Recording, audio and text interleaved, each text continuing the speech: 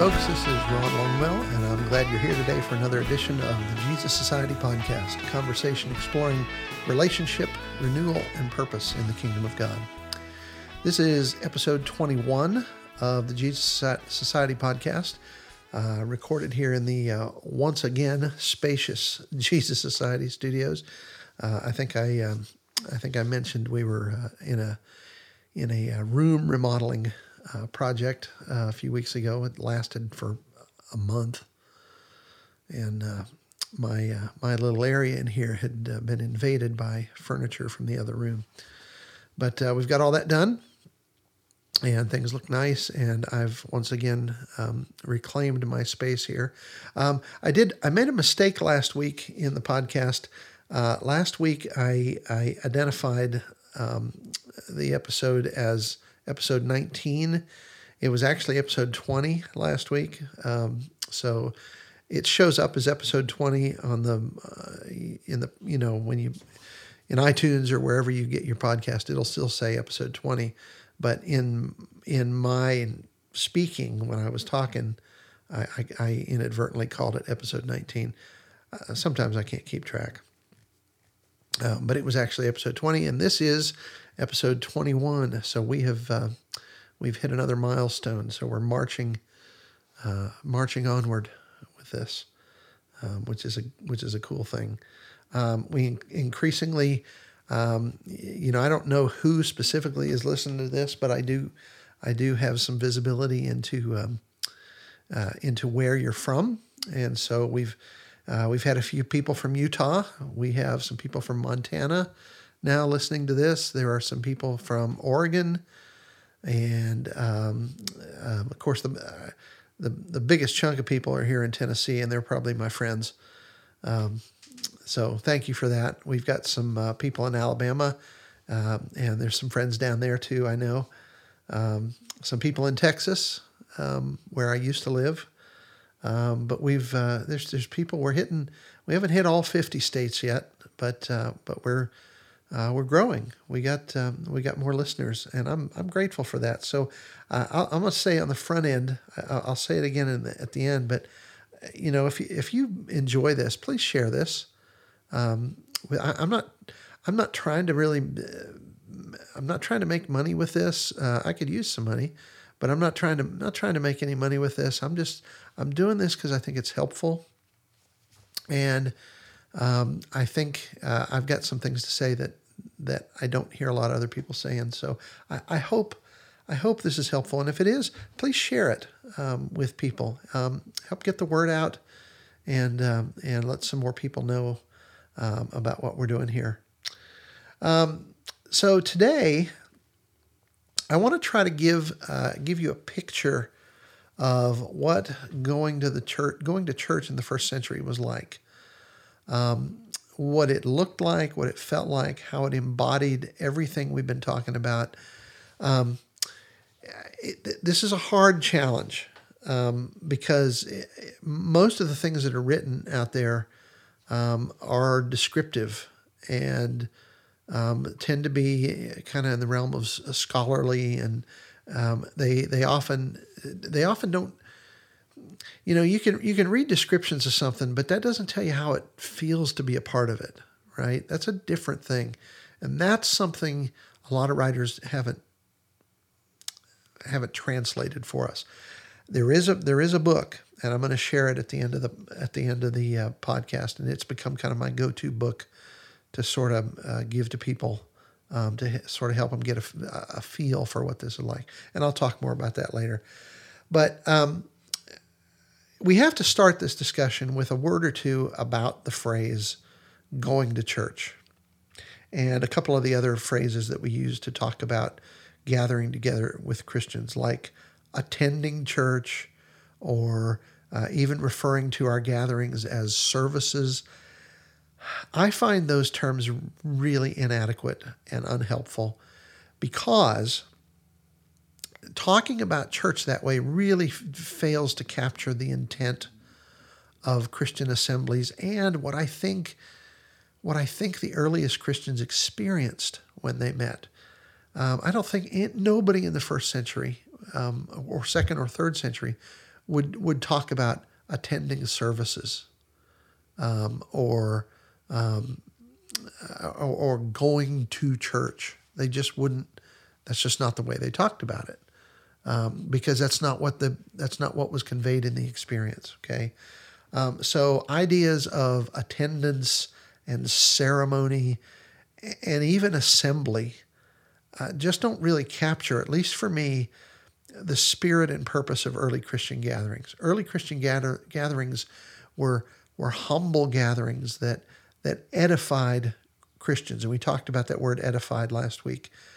They were small in scale. They were domestic in setting. They were rhetorically unpolished, ritually unimpressive, and mostly restricted to Christians.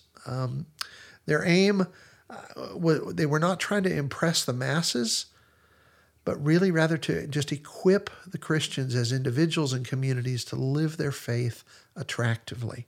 We talked about that last week. So to that end, the gatherings fed them with some spiritual food from the Word, reminded them of their Lord and King in the Lord's Supper, and those were the things they needed to sustain them as they followed Jesus in what then was a very dangerous world. I think we're moving toward Christianity becoming more dangerous here in the West. We're already seeing that. I saw a video this week of a church up in New York, and a bunch of protesters were trying to force their way into the church and being just really hostile, and they even kind of roughed some of the Christians up just a little bit when they were just trying to gather for their meetings, right? Anyway, I think we're moving that way in society. It scares me a little bit. I don't want to see that, but I think that's the reality. So I want to talk about churches in the first century, and I want to kind of give you some big picture ideas of how they functioned and some of the sociological forces that kind of were in play then. So a big piece in understanding all this is the fact that the early church didn't meet in dedicated church buildings. For the first 300 years, they met in homes. Now, I'm aware of the fact that there's an archaeological site in a place called Dura Europos, where they have documented a house that at some point was actually it ceased to function as a house and was exclusively a meeting place for Christians. And this was in the, I can't remember now. I want to say it was in the 250s AD, roughly, somewhere in there. But I'm doing this from memory, so don't hold me to that. Probably what happened is the church that met in this home just grew and grew and grew, and they finally decided the person that owned the house had enough wealth to have another house, and so they just converted this house into an exclusively Christian meeting place. And that's the first dedicated church building that we know, but it was a house, right? It wasn't this big monstrosity of an architectural wonder. It was a house that was used exclusively past a certain point for religious church gatherings, right? But for the vast, and we'll talk next week about church buildings really catching on in the early 4th century. We'll talk about that. But for the first 300 years, Christians met in homes. And so things would have all been much more informal. Let me tell you a quick story. A number of years ago, we were living in Memphis, and we were part of a church there. And the church decided to have small groups.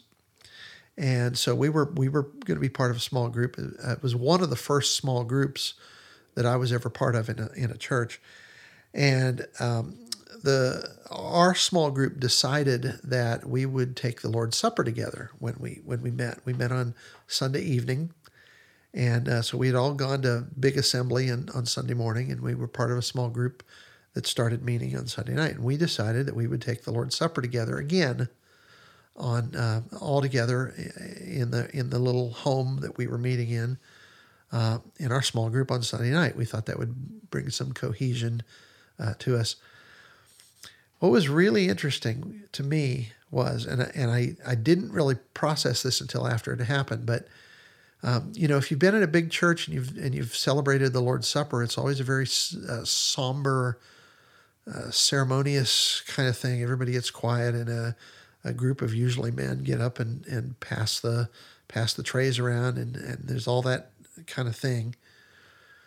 It was really interesting in this little group, and I'm gonna stray into we're not going to have a discussion about women's roles here, but for years that was a big thing, right? The men did the stuff, right? And a lot of places still do. And I'm not saying pro or con on any of that right now, but it was interesting in this little home when we did the Lord's Supper, when we got ready for that. It was the most natural thing in the world. Like nobody talked about this ahead of time. Nobody planned it out.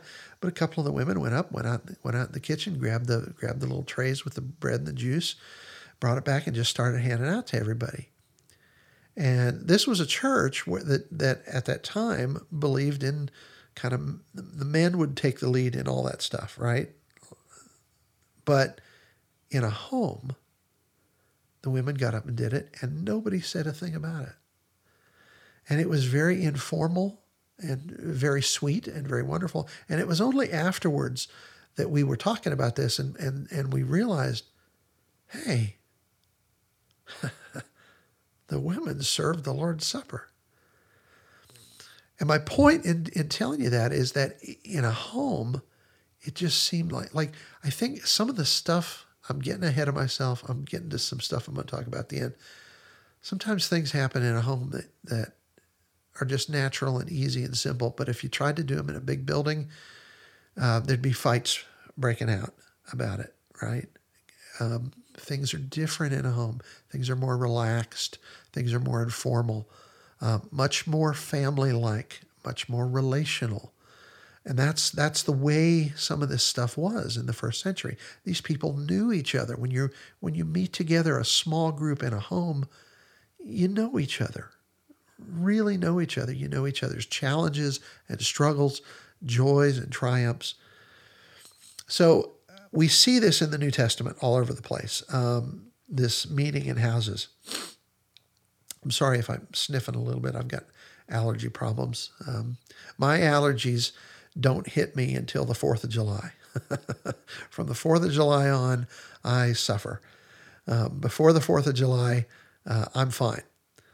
So we've passed the 4th, so I'm starting to suffer now. So anyway, in the New Testament, we see followers of Jesus continuing in Jewish temple piety and table fellowship from house to house, it says. We see that in Acts 2:46.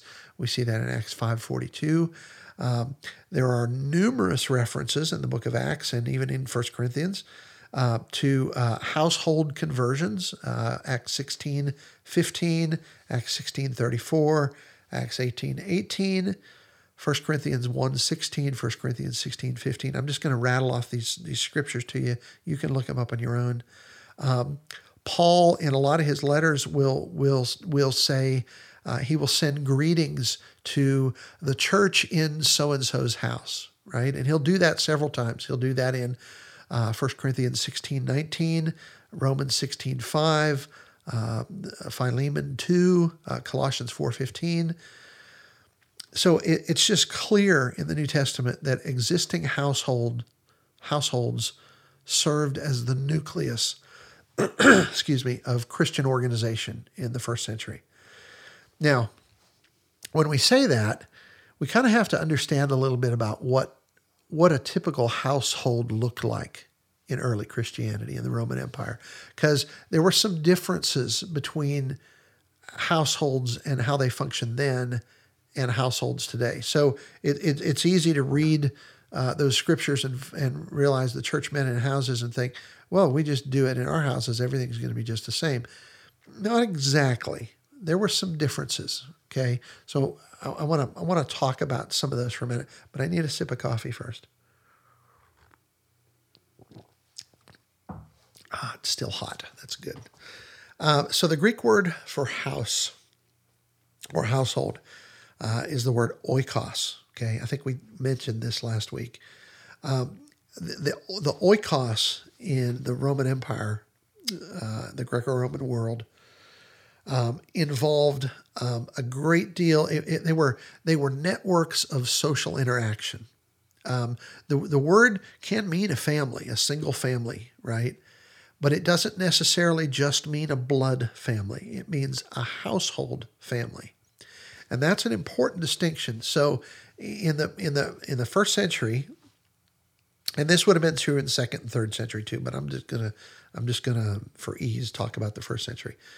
If you were the head of the household, your household would include everyone who is dependent upon you, either permanently or temporarily. So in the average Greco-Roman household, there's all kinds of levels of social interaction, some of them external, but most of them internal. So the household was a place where lots of different kinds of people would come together. Business associates, hired hands, guilds or associations of various kinds that you happen to be part of, and so on. It really was kind of the melting pot place in society, right?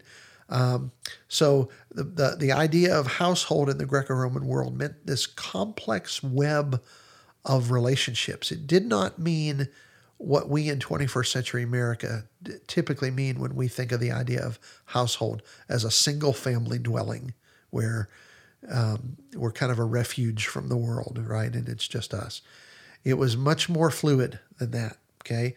So these kinds of house church networks, because they're the way they are in the first century, this goes a long way toward explaining the impact that Christianity has, especially in the first century, because you've got all these different layers of society here. You've got these levels of responsibility and duty. You've got the patron relationship that is alive and well there. But you have to understand these are emotional relationships too. These are real relationships. These are not just cold associations. These are relationships in a household.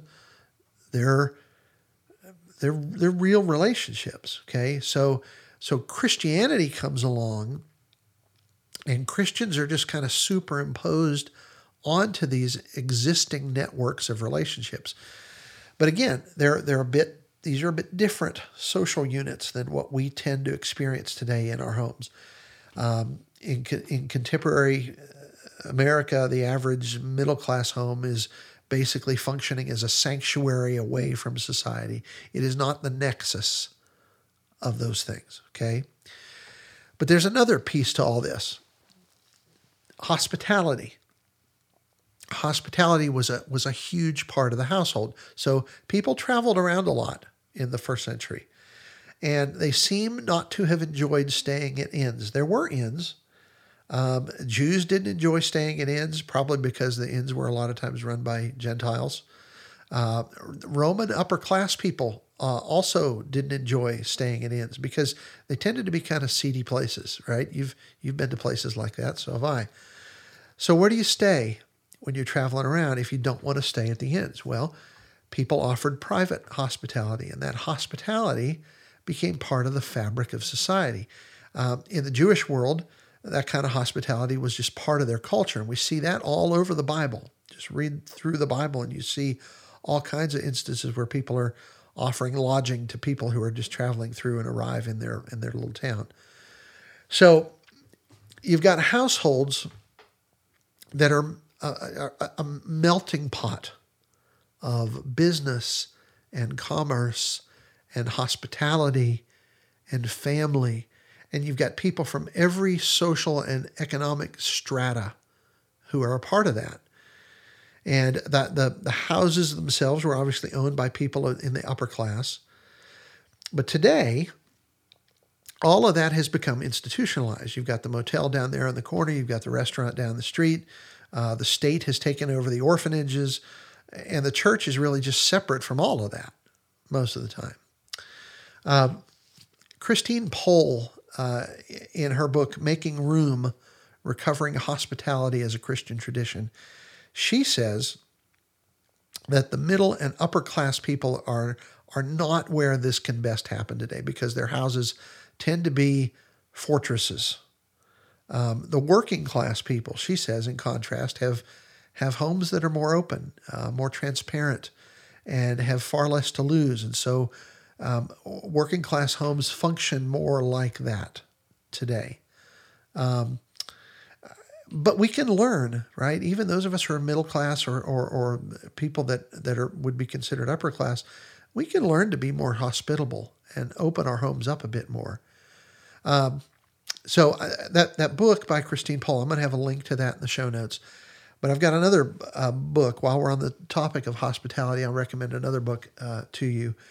I have not personally read this myself, but I have a number of trusted friends who have read it and love it and say it really opened their eyes to some things. So based on their recommendations, I feel pretty comfortable endorsing that. The book is by a woman named Rosaria Butterfield, and it is called The Gospel Comes with a House Key, Practicing Radically Ordinary Hospitality in Our Post-Christian World. So my understanding, like I said, I haven't read the book, but I've read the blurbs on the back of the book, and my understanding is Rosaria Butterfield was a what I think some would call a militant lesbian, and she moved into this house in this neighborhood, and she was not a Christian, and she was, everything you think of when you think of the term militant homosexual or militant lesbian. Right next door to her lived this older couple. I think, if I remember right, he was a retired Presbyterian minister. And they just got to know her as neighbors, talking over the fence. They were always polite. They were always kind to her. They got to know her. They started having her in their house for dinner. And they never, not once, tried to convert her. They just loved her. And over time, and I don't know how much time, but over time, she just started talking to them about her life and about who she was and everything, and started asking them questions. And she was the initiator of all this. And their love for her unsettled her, took her off guard. Well, over a great deal of time, she eventually became a Christian. And not because there was this really persuasive, in your face kind of people, but because there was just some people that loved her as she was. And she then, when she became a Christian, she started doing the same kind of thing, just opening up her home to everybody, to the point that she was giving people house keys to her house, that, people could just come and go. So she wrote this book, The Gospel Comes with a House Key, Practicing Radically Ordinary Hospitality in Our Post-Christian World. There's something attractive about that, okay?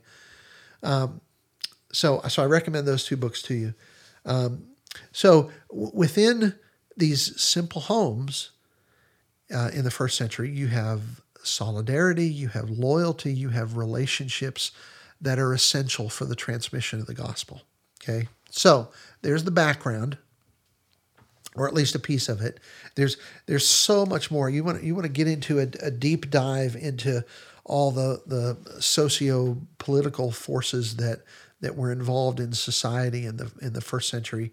It is a deep dive. There's a lot of things to study when you start studying early Christianity, but that would be a full-blown college course, and I have no intention of trying to teach that here in a podcast. So, but here's the thing about this that gets right to the core, I think, of what I'm trying to make this podcast be about. If you talk for very long about intimacy with God and among His people, the conversation almost always turns to, how is this lived lived out in church life? Most people seem to recognize that the means by which we often do church doesn't always help foster that relationship, either with God or with each other, and often provides significant distractions to it. And the point of all this for me is that I think the kind of dynamic that existed in the healthiest churches of the first 300 years of Christianity is something very few of us experience today in our typical institutional churches. The depth of relational intimacy that exists in a community of people devoted to Jesus is something that I think we'd admit we all want, but few of us ever really find. I want to help us find that. And the first step toward real change, of course, is knowing what you ought to expect. So one way that I like to talk about all this is that if you look at the life and ministry of Jesus, you'll notice that Jesus, and I'm categorizing this, and anytime you try to categorize something, there's limits, right? So I realize that this is a bit artificial, but I'm going to do it anyway. But you'll notice basically 5 kinds of interaction with people that seem to be characteristic of Jesus. Okay, now again, I'm breaking this up into 5. You're going to read the New Testament, you're going to see, well, I see 6, or I see 8, or you can do this too much, and I'm trying not to do that. But I want to make a point out of all this. So basically, 5 kinds of interaction with people that seem to be characteristic of Jesus. The first is what we're going to call metro community, and we're just making these words up, right? And that would be what you might think of as the crowd, which is basically too many people to know. So the feeding of the 5,000 comes to mind here. Jesus is dealing with loads and loads and loads of people. Too many people to know, right?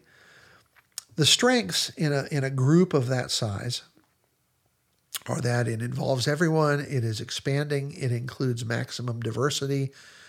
The limits to a group that size is that you tend to lose the personal.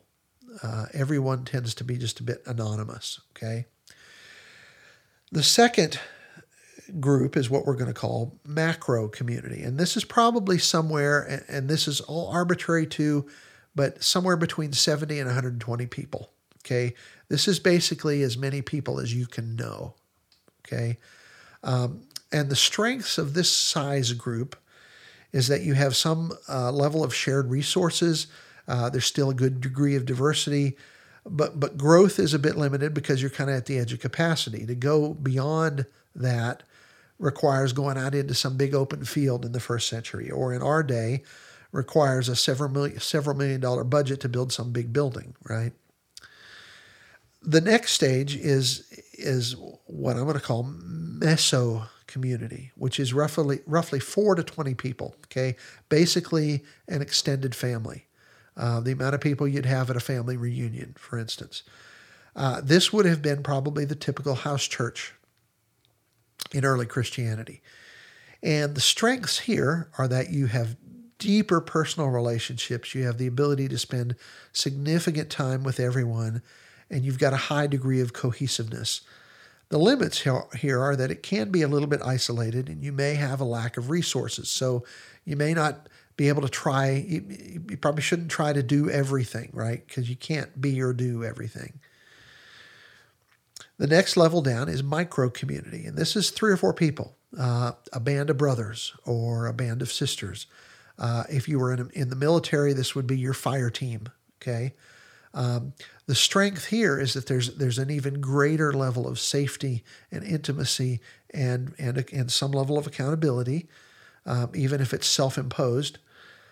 You've got maximum influence, mentoring going on. The limits here is that there is a danger of crossing some boundaries. It can be a bit exclusive too.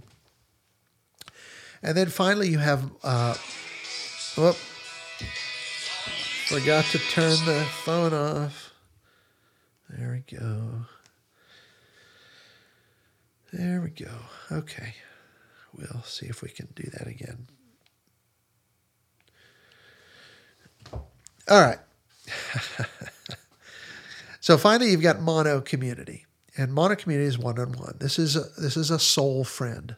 Okay, this is somebody, the person in the Christian in this world who you are the closest to, right? Who you spend the most time with, your soul friend. The strengths here are maximum levels of safety and transparency.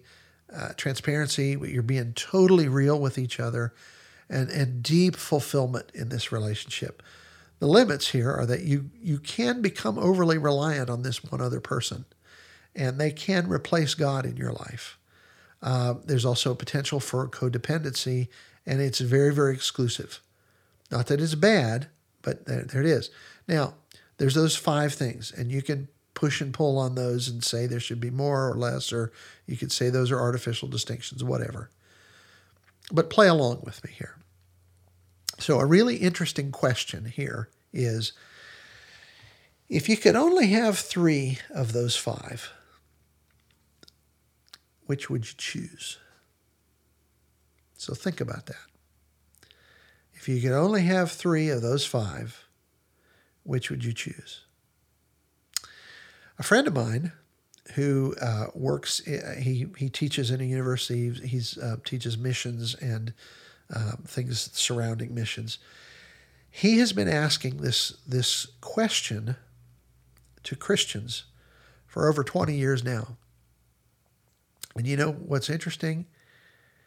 People always choose the last 3, the bottom 3, as the most critical parts of life in the kingdom.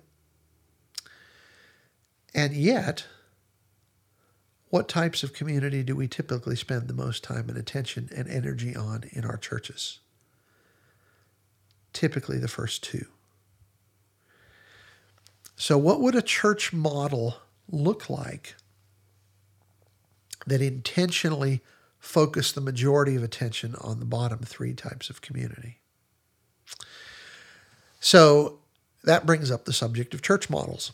So if you look deeply around North America today, you will notice about 5 different models of church. It sounds like everything is grouping of 5 today, doesn't it? But you'll notice about 5 different models of church. And again, this is something you could push and pull on this, and you could split some of these out. But there it is. 50 years ago, if you did this, you'd probably only seen 1. But today, there are about 5 different models of church, at least in North America or the United States. There's your traditional churches, sometimes called legacy churches, sometimes called institutional churches. This type of church is probably what most of us are familiar with. It's probably what we grew up on if we grew up going to church. And it focuses, these kinds of churches focus on addressing needs through programs and staff and events. Okay. Number 2 are cell churches. Cell churches originated with a guy named Paul Yonggi Cho in Korea. Cell churches are large churches, sometimes huge, large churches. They do not meet in a building because you could not have a building big enough for 20,000 people. Now you're talking about a stadium. So they tend not to do this. It is a church comprised of many, many, many cells, and each cell has roughly 6 to 20 people. And almost all of the real ministry and engagement happens through these cells. Okay. Number 3, you have missional, or sometimes called emergent churches. And there's a little bit of a distinction there. So you could separate these out.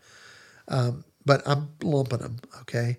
So the distinction between missional and emergent churches is this.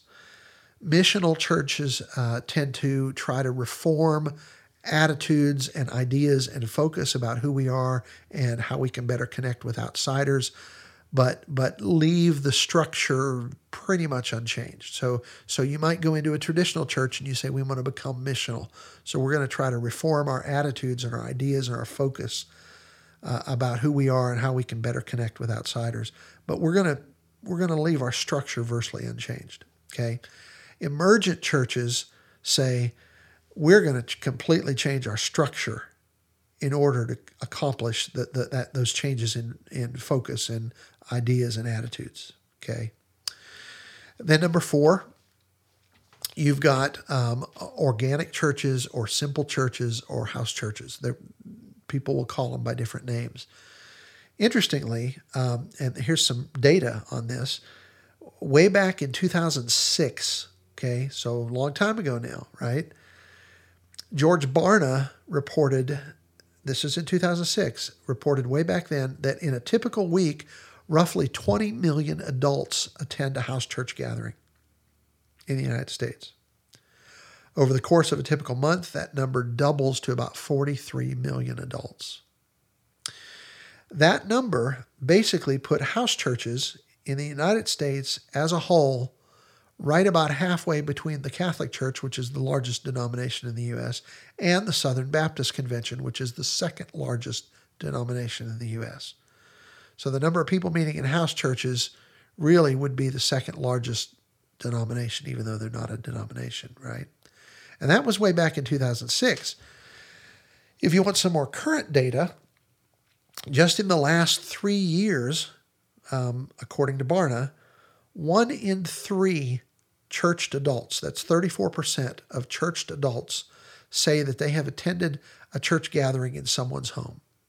So clearly, house churches are a growing phenomenon in the U.S., but that growth is not happening everywhere.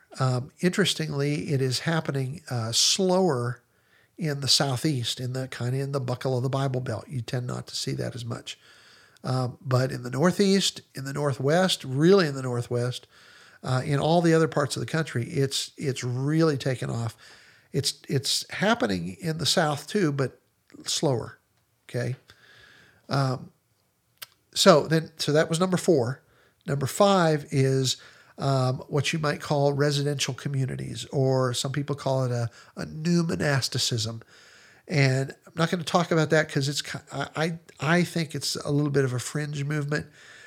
Shane Claiborne, if you know who he is, he would be sort of a modern representative of that kind of a movement. Now, let me be really clear here. I want to be really, really crystal clear about this. Okay, so pay attention. I believe God can and does work in every single one of those. Okay, I would never, ever, ever want anyone to hear me talk and think that I'm saying God is in this kind of gathering and not in that kind of gathering.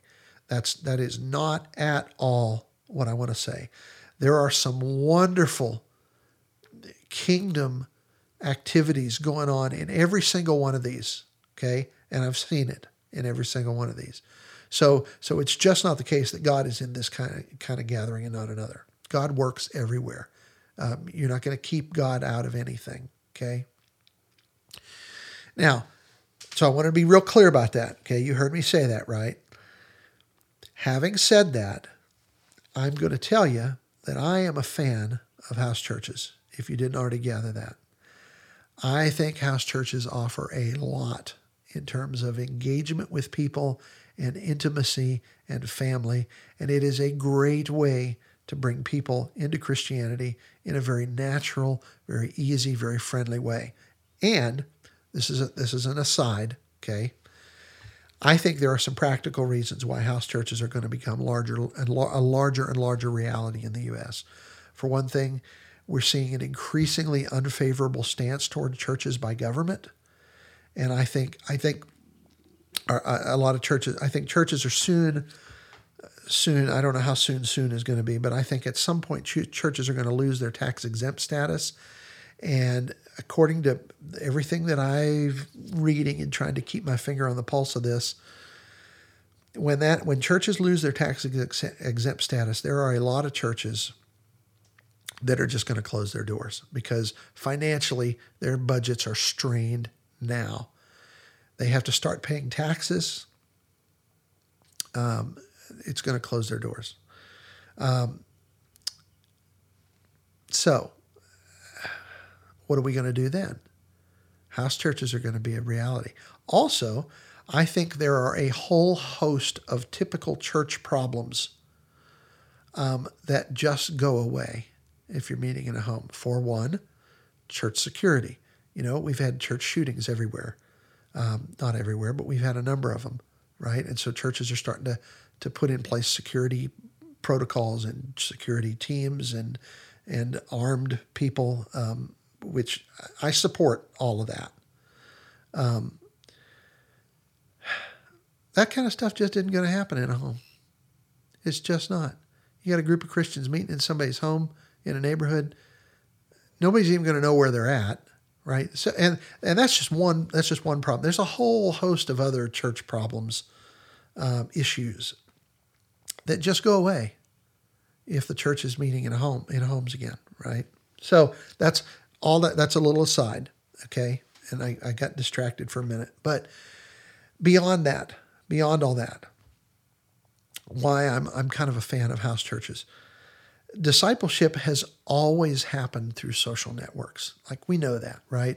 When people have stronger relationships with members than non-members, change happens. When accepting the ideology of a religious group usually simply means coming to accept the ideologies of your friends who are part of those, right? So the question becomes, how does one become a friend to particular people? Well, you do that the way friends always work. You hang out together. You do things together. You go to football games together. You go fishing together. You go shopping together. You have people in your home, and you eat meals together, and you play cards together, or whatever you do. You go to movies together, and you let them experience something of what we've got to offer: love and safety and family and truth. And I just think that can happen most naturally and most easily in a house church setting. And that is exactly what people would have experienced in the churches of the first 300 years of Christianity. But if you've never experienced that, it's really kind of hard to describe what that looks like. That's why I am such a big believer in the story. I think stories help you imagine things that you wouldn't be able to imagine otherwise. That's why novels are so cool. That's why I love biographies of people. If I want to really understand history, I pick a biography of somebody that lived during a particular time in history, because in looking at their life and getting to learn how they lived in that time, I learned something about the history of that time period. Yeah, I connect with stories. Stories give you a feel for things that are hard to describe. So one of the best little resources I can recommend to really get a feel for what church life looked like, or church gatherings looked like in the first century, is a little bitty book called Going to Church in the First Century. It's written by a guy named Robert Banks, who is a biblical scholar and early church historian from Australia. He has taught at Fuller Seminary. He has taught at Macquarie University in Australia. He has taught in Hong Kong. He's taught all over. And I will have a link for it in today's show notes. But it is a beautiful little neat book. It's only about 40 pages long. It's really, really easy to read. And it's a story. It's not a textbook. It is a story, basically, about how a Roman non-Christian gets invited to a meal in the home of Priscilla and Aquila, who we know from the Bible, right? They're in Rome, and they're having a regular church gathering, and they invite this. Somebody knows this Roman guy and invites him to this, and he comes, and it's really told from his vantage point about what it is, what it's like as a non-Christian to come into, with all the baggage of the Roman religions in your head. What's it like to come into this simple, humble home and have a meal together with all these different people and who are Christians and who love each other and who like it is a beautiful little story. Okay, so I highly recommend it. It's very well researched. Robert Banks wrote a much larger book called Paul's Idea of Community, Spirit, and Culture in Early House Churches. And he realized, like, it's very robust. I've got a copy of it here, and I'm reading it because I never read the big book. I've read the little book 100 times and some other stuff, but I haven't read this, so I'm reading it. But what he found was that he wrote this big book, and it was still hard for people to grasp what this actually looked like, what it actually felt like. So he went back and wrote Going to the Church in the First Century as a way of sort of making all that really accessible in story form. And it's a neat little book. It's so useful to me. I generally try to keep a few of these on hand. And when I have conversations with people about wondering about what church was like in the first century, I'll just give them a copy of it. So I highly recommend it. It's cheap. I think it's like $7 on Amazon. And I just haven't found anything better that conveys what an early church gathering probably felt like. Okay. So for me, there are 3 non-negotiables for what church has to look like to embody everything that I think God wants to be embodied. Okay. And everything that we've been talking about in this podcast, there's 3 non-negotiables. First, Jesus Christ is the head. We must have submission to Jesus as the head, individually and collectively.